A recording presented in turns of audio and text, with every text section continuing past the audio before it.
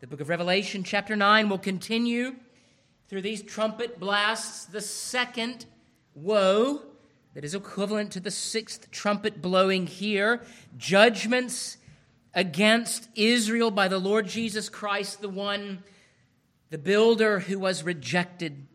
Then the sixth angel sounded, and I heard a voice from the four horns of the golden altar, which is before God, saying to the sixth angel who had the trumpet, release the four angels who are bound the great river Euphrates.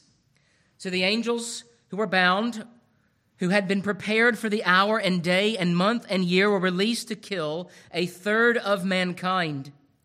Now the number of the army of the horsemen was 200 million. And I heard the number of them, and thus I saw the horses in the vision.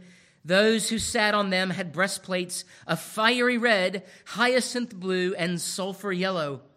And the heads of the horses were like the heads of the lions, and out of their mouths came fire, smoke, and brimstone.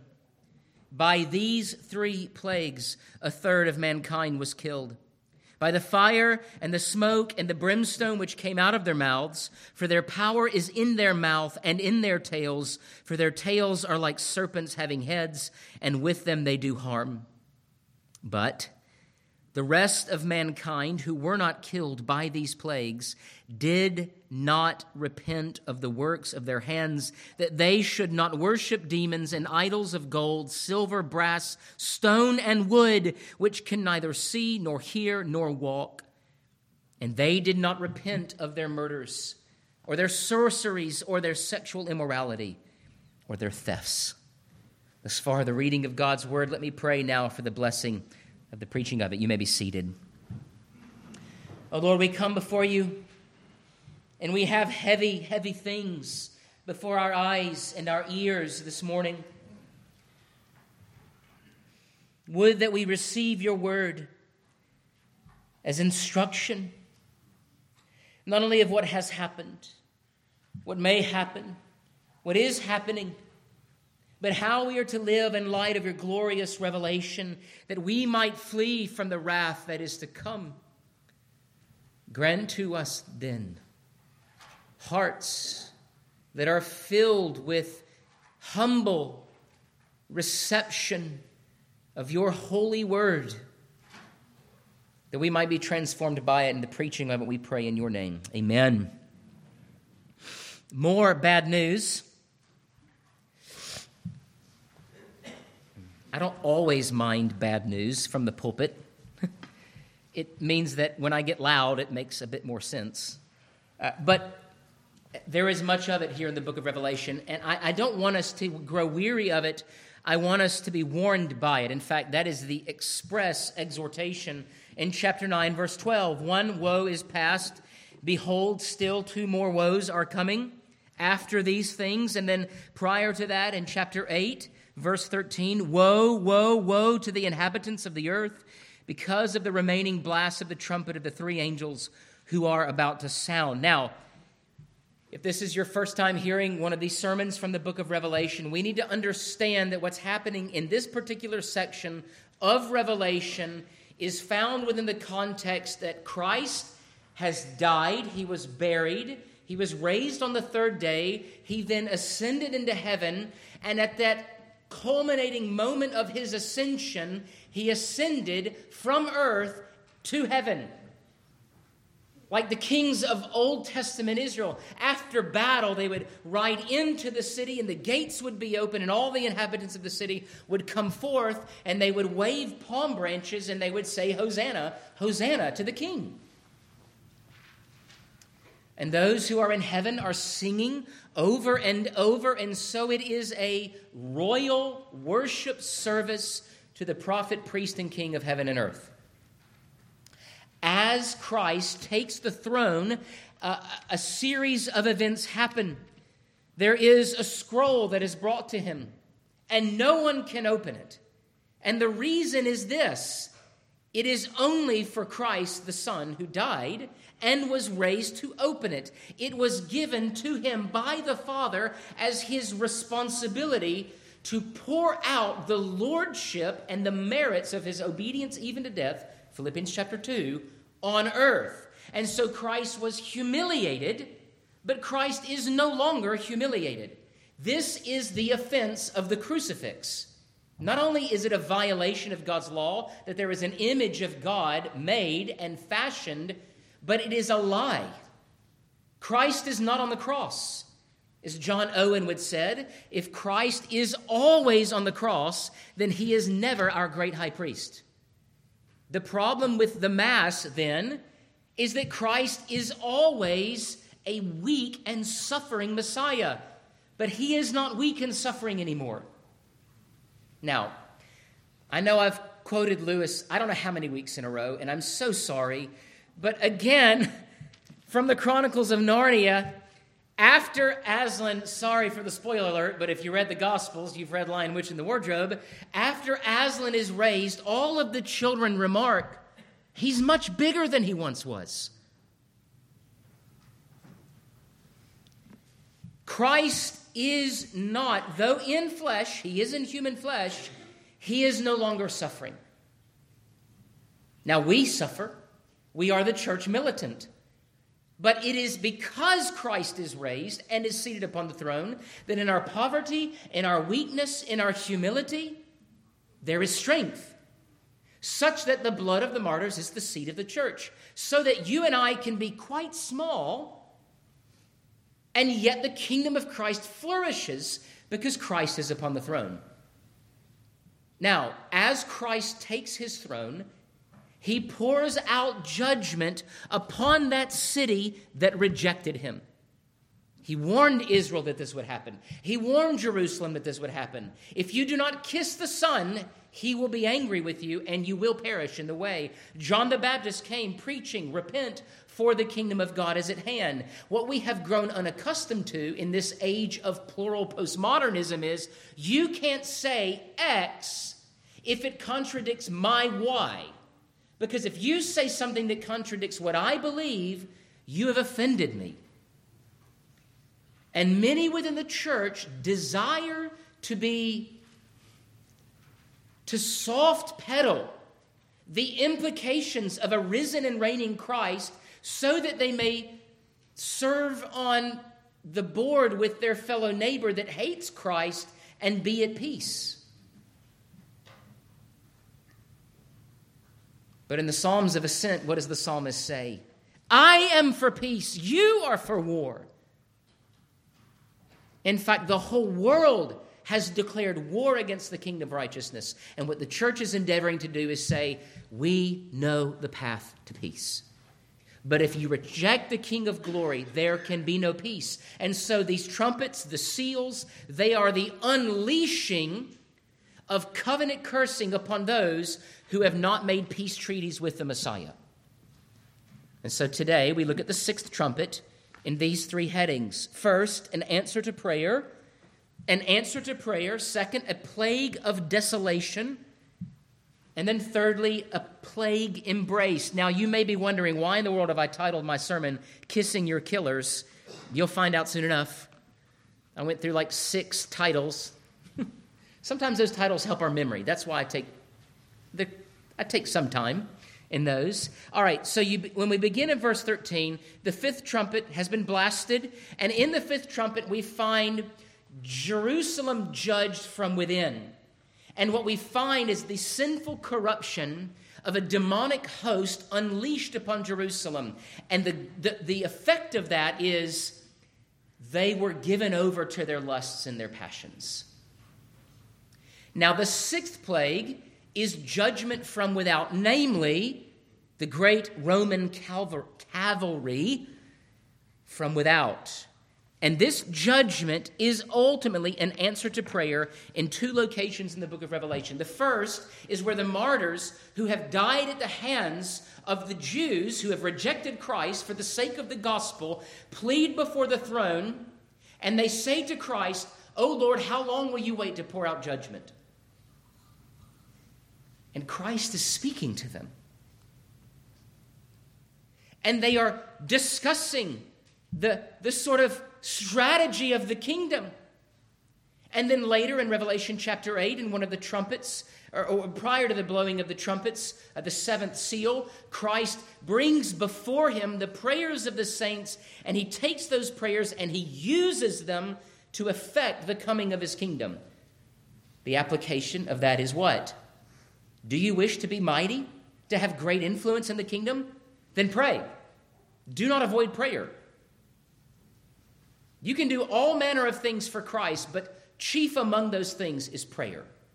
So what is happening? The Lord is answering the prayers of the saints. And what he's about to do, from a symbolic standpoint, these are literal occurrences described symbolically, is he is about to unleash the terror of the Roman army from the northeast. Now, the northeast border of Israel was a weak border. Assyria got in that way. The Babylonian Empire got in that way. This is where Israel was weak. But like Assyria, like Babylon, like Egypt, like Edom, and all of these other nations that were often a plague to Israel, they were an instrument of God. God uses evil for righteous means in order to accomplish his will. And there were times where Israel, let's take the book of Judges, time and again, God was faithful in his covenant to Israel. Israel rejected covenant faithfulness, and a nation took over. And then what did Israel do? They repented. God freed them. They followed him. Soon after, they rejected him again, and the cycle continued. Really, it's a downward spiral that leads here in Revelation to the destruction, the utter destruction of the heavenly, holy, not heavenly city, but the holy city of Jerusalem. So why is it happening? Because Jerusalem, in the main, covenantally speaking, the nation of Israel rejected the Messiah. They rejected the builder. But the stone that they rejected has become the cornerstone. And it is a stone either of life or stumbling. And Israel stumbled over the stone because they rejected his offer of salvation. And the way in which we know, and this sort of the rising stench of their rebellion is really seen when Pilate comes to the Israelites and he says, do you want Jesus or Barabbas? Do you want the Lord and giver of life, or do you want a convicted murderer? And what do they say? We want Barabbas. Do you want God as creator or the origin of the species? And what does man say? I'll take the uncle who's a monkey. Right? Time and again, there is clear revelation of what God is doing in the world, and man shuts his eyes and stops up his ears, and they say, I'll take whatever does not lead me to the place where I must repent of my sins. So why is it happening? In part, the prayers of the saints that are a response for the righteousness of God to be poured out against rebellion, complete and utter rebellion. This is what we call the blasphemy of the Holy Spirit. It is the rejection of the identity of Jesus of Nazareth as the Messiah. And so Christ, being weak no longer, rides forth to conquer. And so when we pray, thy kingdom come, thy will be done on earth as it is in heaven, you're asking for two things: for mercy and justice to be displayed on the earth as Christ sees fit. Now, what ought we long for? Mercy, right? Because you and I know what it means to see with new eyes and to hear with ears that are open, to have a song in our hearts and in our mouths that is filled with the glory and honor and praise and worship and adoration of our God. But there are those throughout the earth that do not know this. It is righteous to long for judgment. And we know that that judgment will come. But when we sing to the Lord, take pity, that emotional response to unbelief ought to be ours as well. But we must understand this. Ultimately, what we are to be jealous for is the glory of God. secondary to that and connected quite closely to it is or are the hearts of men. We want the glory of God to be manifested in the promotion of Christ's righteous kingdom. And so what do? The minister stands up and he proclaims without a forked tongue, this is what Christ desires. Kiss the Son lest he be angry with you. And there will be those that go, ooh, I don't like that. And I say to you, this is the book. I cannot depart from the words of Scripture. And what Scripture tells us quite clearly is that God is just and God is merciful. But he allots the times and spaces. He is the one who determines. And so we pray. And in an answer to that prayer, what we find coming against Jerusalem for their rejection and murder of the Messiah is Rome coming in on their horses of terror. Can you imagine being on foot in the face of the Roman cavalry? Again, this symbolic language describes the mightiest fighting force that Europe has ever known, perhaps the world. And on road and on horses, Rome conquered many, many nations. But all of that is an instrument of Christ's lordship. He is the player. He is the king of heaven and earth. And so that is why we find here a vision of angels and horses. These angels, in verse 13 and 14, were held back. When Jonathan Edwards preached the sermon, Sinners in the Hands of an Angry God, there are those today who go, ooh, we would never tolerate such a sermon. And it shows in our churches, doesn't it? How weak and pathetic we are. And what Edwards, he preached that sermon at least 12 times. And it rubbed people the wrong way. Now we love it because no one's preaching it to us. We read it and go, yeah, that's right. But what he was doing is he was warning the decadent. Can you imagine what decadence would have looked like in the 18th century? It was the same, right? Same, but different. It was the same lust, envy, anger, pride, arrogance, all of those things. And what Edwards was saying is this: your life, person, individual, you are like a spider dangling over the fires of hell, and in a moment that thread could break. And what many would say is, well, that's just sensational. And I'm like, no, it's a very relevant metaphor for the lives of all men. We need to, in some fashion, stand in awe and a little bit of fear in the presence of Almighty God and say, whoa, I'm glad he is for me and not against me. In fact, this was the question asked by Joshua. Remember when he went before the commander of the army of the Lord, are you for us or for our enemies? And Jesus, who is the commander of the army of the Lord in Joshua 6, says, wrong question. Are you for me or for my enemies? That is the question of the gospel. Do you look at Christ upon the cross and say, he died for my sins, or will you be left in your sins? And as we look at this vision of angels and horses being held back, this is the vision that Edwards sought to capture in Thread and Spider. The judgment of God is designed in his sovereignty. It is there.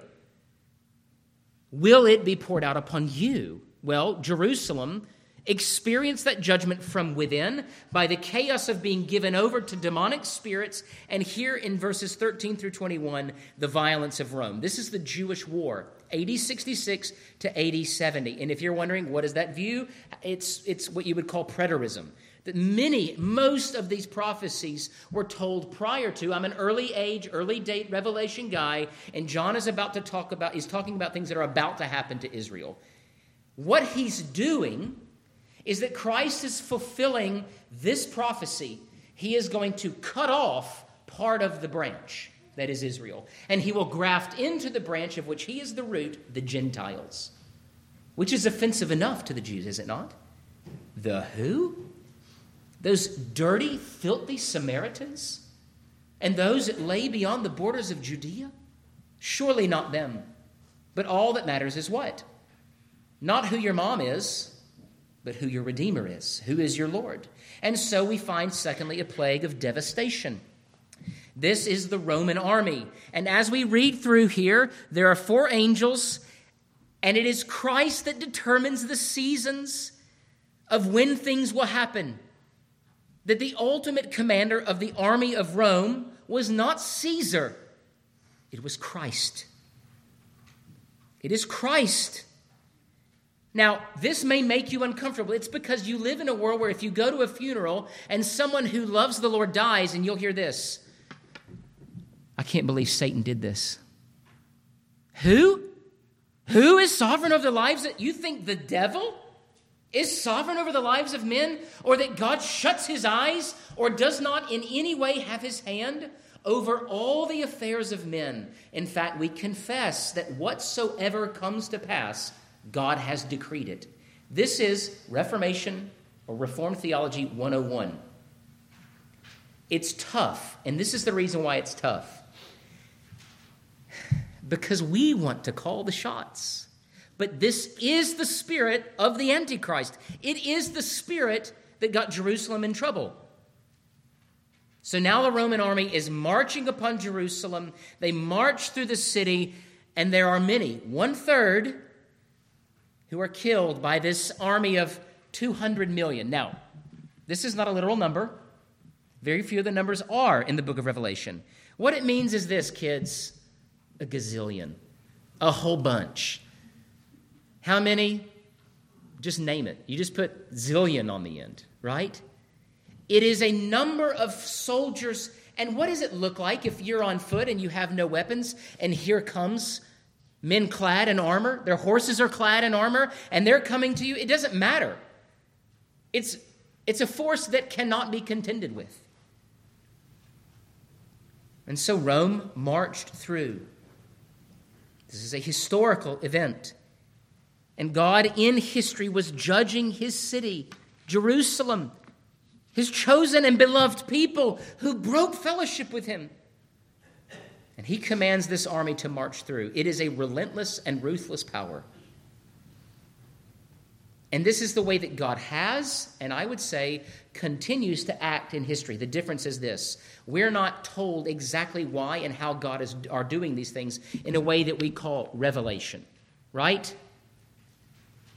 In fact, Christ tells us to be very careful when a house falls on someone and they say, well, why did the house fall on him? Did he or his parents sin? And he says, no. But in response to all hard providence, what should always be the response of every human? Are there sins that I must confess of? What have I done? In fact, I would argue we've learned the wrong lesson since 2020. It's not, how can I inoculate myself from providence, but what? How do I free myself from judgment? Now, you may say, well, isn't that out of violation of what Jesus said in the Gospels? No. What would be wrong is to say indiscriminately, I know that this is because of X. But look at the ungodliness around us and ask yourself this question: how much longer can God wait in his forbearance before he brings utter and complete destruction? And the only thing that causes him to say, hold up, is what? Well, we see in the book of Revelation that there are those who are sealed and named and numbered by him who will not experience the desolation. And so Revelation is not just about this moment in time, but it does provide for us if we're careful, a template for how God deals with all sin and how God will manifest through his Son the kingdom of righteousness. And so a third were destroyed. They were put to death by the Roman soldiers. But in verse 20, there were those who did not, 2/3. A number remained. And it's really that I want to focus on. And that leads me to my third point: a plague embrace. This is what I mean by kissing your killers. Disease is bad enough, But when you call disease good health, you are completely unhinged and detached from reality. The way the Bible also refers to this is, woe to you who call good evil and evil good. This is the quality of men who are unhitched from the law of God. We see this in the days of Noah. Significant moments of complete and utter rebellion against God and his word.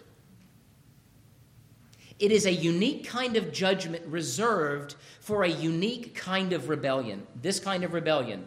To hear the gospel preached and to say, no.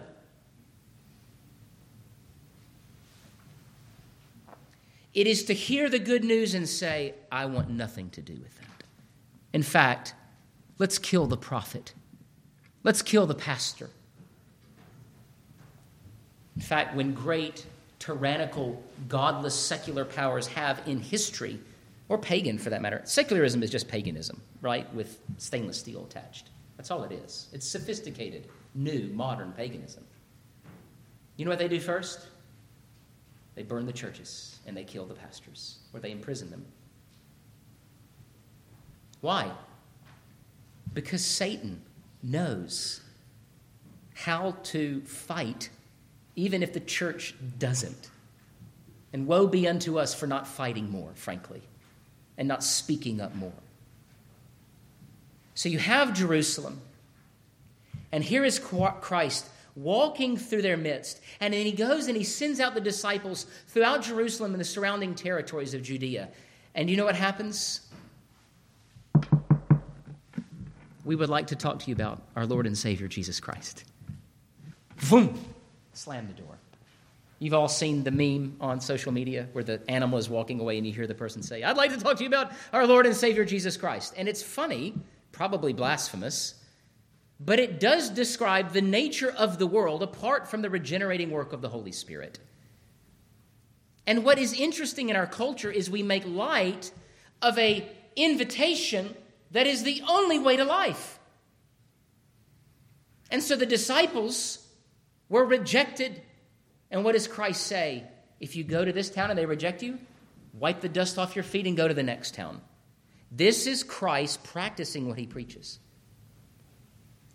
And what he is doing is he's not only showing Jerusalem, but he is showing us today, the church, the terms of covenant keeping. And they are, as I have said time and time again, because this lies at the center of the gospel, kiss the Son lest he grow angry with you, lest you perish in the way. 1/3 of the people in Jerusalem died, and no one said, maybe we made a mistake. Maybe we did something wrong.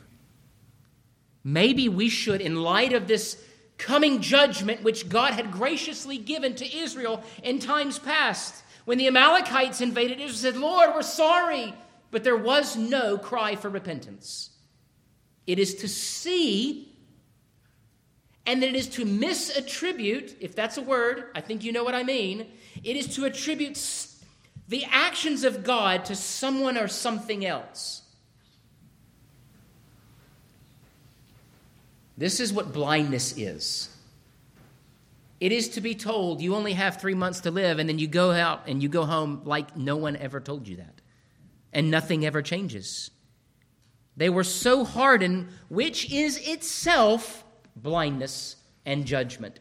This is the Romans 1 judgment. It is being given over to sin such that you are acting in such a way that even normal-minded folks who are not under the judgment of God look at you and go, are you a lunatic? And so despite seeing their neighbors die, this is bigger than the plague, certainly bigger than COVID. This is on a scale of destruction that most of us, if not all of us, will never see. And then you look at that destruction and you learn the wrong lesson. Or you learn nothing. Even though God said to Israel, if you break covenant, you will be judged. They had the Messiah and they denied him. And this is the fruit of their sowing rebellion against the Lord.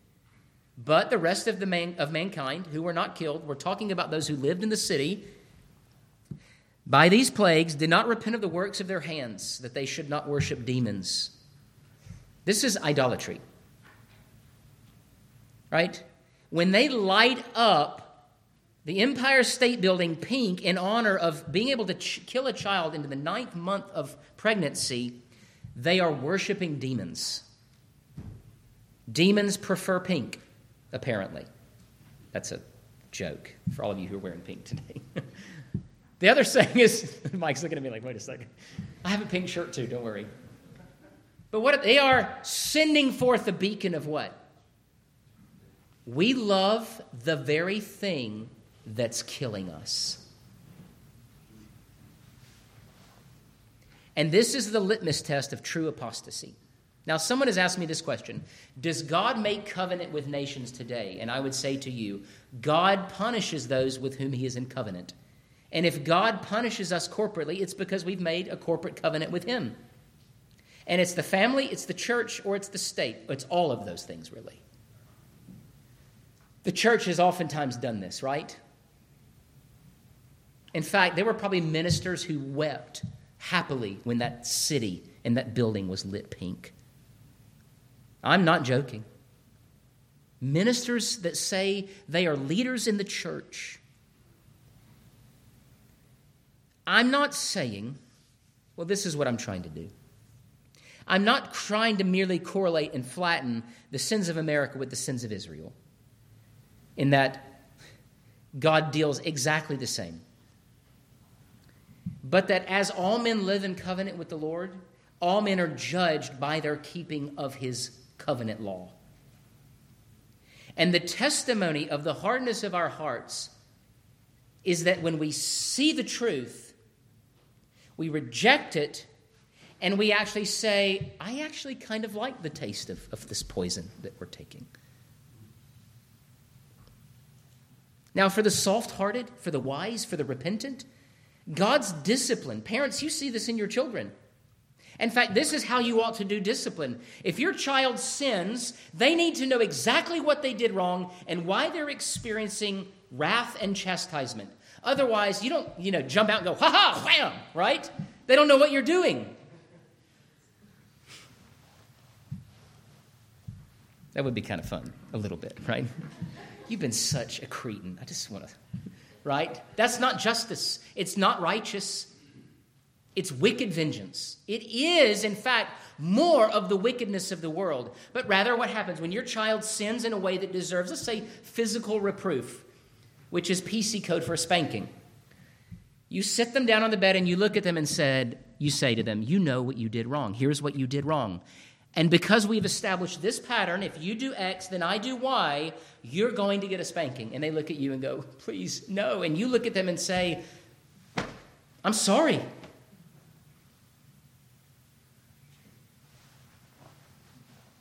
God has, time and time with men, said, this far and no farther. This is the law. This is how you are to live. Now, what you expect, parents, is they go, I understand. But what about that child? I hate you. Ooh. It would give you chills, wouldn't it? This is Jerusalem.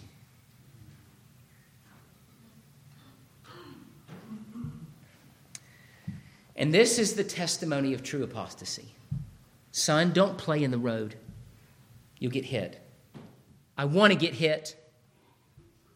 Right? I can't wait. Now, kids, you may say that and you don't mean it. What do you want? You just want to be a jerk, right? You want to be persistent. Well, the problem is what? Parents, are you prepared to let your kid go play in the street? You protect them. And Christ, for millennia, set up boundaries. No. Don't eat that. Eat this. Don't wear that. Why in the world could you not wear wool and cotton? Because Israel was supposed to be distinct from the world. Why can't you eat pork? Well, there's nothing wrong with pork, right? Can I? Amen? Bacon? I should have said bacon because you didn't know what I meant. It was to show that Israel was to be different. But in the end, what Israel had done was they worshiped the same God as the pagan nations. And this was evidence of their hardness. What Israel was saying was, we see the judgment, but we love our sin. A good example of that is Pride Month. Proud of what? Proud of what? What is there to be proud of? And have you seen what's happening in libraries, in public schools, in public places? Drag queens dragging 10-year-old children on stage. Proud of what? Why are they so proud? Because if they shut their mouth for a moment and listened, they would have to be confronted with the holiness of God declared against their ungodliness. Now, the holiness of God comes in two ways. It comes first in turn from your wickedness. For 100 years, what do you think Noah was doing while he built the ark? Guys, come on. It's a big, big, big boat. Just get on with me and my family. And that church never grew. It's the least successful church plant in human history, right? 8 people, and then one of them left at the end. Well, 2 of them left. And it was a bad, bad split. What are they proud of? Relationships that can bear no fruit? What is there to be? What are they proud of? That they have unshackled themselves from divine authority. And what is the end of all of that? You get what you worship. You become what you behold. If you worship demons, you get hell. The dismembering of your own body. That's a very polite way of putting it. These are not new things. In fact, Paul addresses this kind of legalism, which itself is its own kind of demonic activity. You Pharisees who say you have to be circumcised, well, how about this? Just cut the whole thing off. If you're really intent on being righteous, let's see how righteous you are. And there are those today who do. And instead of submitting to the lordship and the refuge of the gospel, they see judgment and they run towards it, not to rescue, but because they love the judgment. And what about those who shout their abortions? Can you think of a more bloodthirsty cry in human history? I mean, do you think the pagans in the age of Moloch worship at least missed their children after they put their little babies in the arms of that molten hot god? And now we celebrate it. And how do we celebrate it? I'm free of this parasite. When the ultrasound was developed, that picture cannot be ignored. You know how it's ignored? You have to close your eyes really, really tight and get very, very selfish to do it. You have to take your heart and you have to squeeze every drop of tenderness and emotion out of it. Now, my point is this. Judgment is no guarantee for repentance. Right? Just because we see judgment, we don't go, oh man, I need to get my life together. Otherwise, what? Churches would be bigger now after COVID than they were before, and they're not, except our church. Do you know why? Because we refused to bow the knee to this sort of, hey, why don't you guys stop? Let's stop. Who do you think that came from? There is only one, and his hosts, who longs for the worship of the saints to stop, and his name is not Jesus. Now, my point is this again. We don't have to look far to see evidences of God's hand of judgment around us, and yet we go, that's gross. And then we move on. So what is the only response? Let's look at Revelation chapter 1. This is how I will close. Because I don't want us to ever, when we look at these, to be in positions of despair, because the church is called to be that divine institution that is softest and clearest in their understanding of what God is doing and how we can, well, let's look at Isaiah 1. In Isaiah chapter 1, God is bringing against Israel judgments because they have become like Sodom and Gomorrah. And so he says in verse 16, wash yourselves, make yourselves clean, put away the evil of your doings from before my eyes. Cease to do evil, learn to do good, seek justice, rebuke the oppressor, defend the fatherless, plead for the widow. Come now, let us reason together, says the Lord. Though your sins are like scarlet, they shall be white as snow. Though they are red like crimson, they shall be as wool. If you are willing and obedient, you shall eat the good of the land. But if you refuse and rebel, you shall be devoured by the sword, for the mouth of the Lord has spoken. What does this sound like?